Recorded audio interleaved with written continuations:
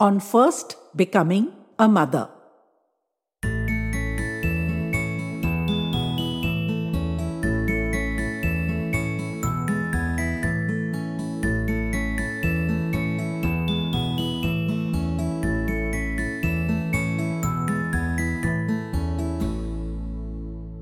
I was still surfacing layer by layer from a deep sleep, but the fear was already kicking in. Like a disc jockey at his console, ramping up the volume on the new number with one hand while sliding it down on the old one with the other. Another human life was so much responsibility. And a tiny, frail, helpless human life at that. She couldn't hold her head up yet, or focus her eyes, or control her limbs. What made me believe I could fulfill the role of caregiver for such a totally dependent scrap? I had no experience, no training, no knowledge except what I'd read from books in the last few months, hardly a solid basis on which one should be given charge of another living being. Yet everyone I'd spoken to assured me I'd figure it out. This was just starting trouble, they told me. Natural fear upon first motherhood. Did they mean I was expected to go through this whole tension-filled business again and take on a second life while this one still needed me? How could I manage two when I wasn't even sure of one? People must be mad. But the very thought of a second one had chased every last vestige of restfulness from my body. I was fully awake now and taut as a coiled spring from head to toe. My eyes were squeezed shut, hanging desperately onto the silence and unready yet to face the endlessly demanding creature. For such a tiny thing, she could set up a massive racket. I'd almost fallen apart the first time I'd witnessed it. It created a spiral of urgency, terror and inadequacy in me. And I was suddenly all thumbs. I knew it was either an input issue or an output issue. Babies tend to have only those two, I've learnt very quickly. But I didn't trust my bumbling adult-sized hands to handle the delicate wave. Just thinking of that was making me panic. I took a few deep breaths, trying to rationalize my pounding heartbeat. I was surprised I hadn't woken up the sleeping child. It was certainly loud enough to be heard down the hospital corridor.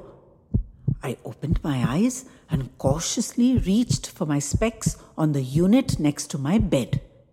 I peered short-sightedly at the crib and almost screamed. It looked empty. My hands scrabbled for the glasses and I flung them onto my nose and looked again, and a wail flew out of my gaping mouth. It was empty. I slapped myself hard and stopped the wail mid-scream. I pulled off my specs and rubbed my eyes. This was a nightmare. I wasn't awake, I told myself. Someone had not just stolen my newborn baby, not even 2 days old yet, proving me to be as completely and impossibly incompetent as I feared I was. This was not happening. But the crib was still empty. No baby, only some rumpled bedclothes. My insides felt like mush as I tried to figure what to do, but I just couldn't think. No mother, no female relatives at hand to comfort or to guide. How was I to explain this to Guru and his family and our friends? No one just loses babies. Everyone called him Guru because he always had answers to everything. But I think even his legendary cool would abandon him if his wife told him she had somehow lost a 2-day-old baby from its crib as she slept on, blissfully unaware.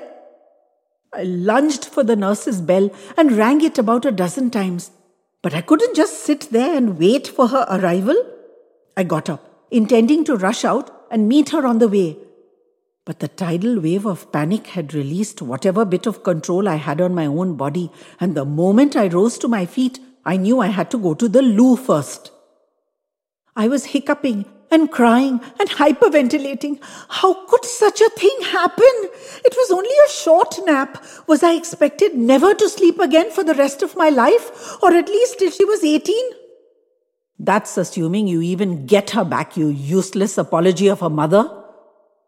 My stomach was cramping and the pain was radiating to every part of my body and mind. My feet were actually quivering on the pink tiled floor. I shouted, "Nurse! Sister!" every few seconds through the door, but a bit hopelessly. They were not known to be too responsive. I was angry and frantic and despairing and scared and 100 other things, all at the same time. "Sister!" I washed up and came out, checked the crib, still empty, and tore out of the room. I ran like a demented creature towards the nurse's station, yelling, "Sister! Sister!" It wasn't visiting hours yet, so there was no one around, but doors had started opening and people were looking out to see who this mad creature was, shrieking like a human siren passing along the empty corridors. My eyes slowly began to focus as the crazed dash drained the blood from my head, and I thought I saw Guru. I wasn't sure.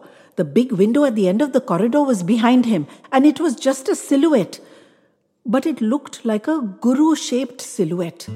I almost collapsed with both terror and relief. He knew what to do. He always knew. I stopped in my tracks and permitted the terrified tears I'd been trying to choke back to come rolling out unheeded. Guru was rushing towards me. I could hear him calling, "What's the matter, love?" But did I have the wit to reply? I was bawling madly. What a scene! Every door was full. People were staring, but I was beyond consolation. What did all this matter when I'd let my baby be stolen from beside me as I slept? I felt myself enveloped in Guru's arm. He pulled me to his chest and made crooning sounds. With just one arm? He couldn't spare both arms to console me in such an extremity? As that thought struck me, another thing struck me too. A baby was crying, right there in my ear. My eyes flew open and instantly I saw why Guru didn't have two arms to hug me. His other arm was occupied holding our baby. She was safe. She wasn't stolen, or at least not by some unknown person. I struggled out of his grip.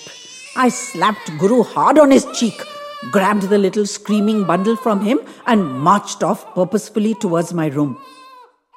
People disappeared from their doorways as I progressed. Must have been terrified I'd lash out at them too.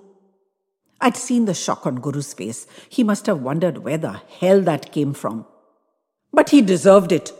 The idiot must have thought he'd let me sleep a bit longer. He was too damn comfortable with babies coming from his large joint family, and I was too damn scared of them. Well, not anymore. From now on, I was taking charge. I'd have some peacemaking to do with Guru, but for the moment, I had my hands full. I had to check this noisemaker and figure out whether it was an input problem or an output one or both. Bah! Babies were simple. I'd have this one sorted in minutes.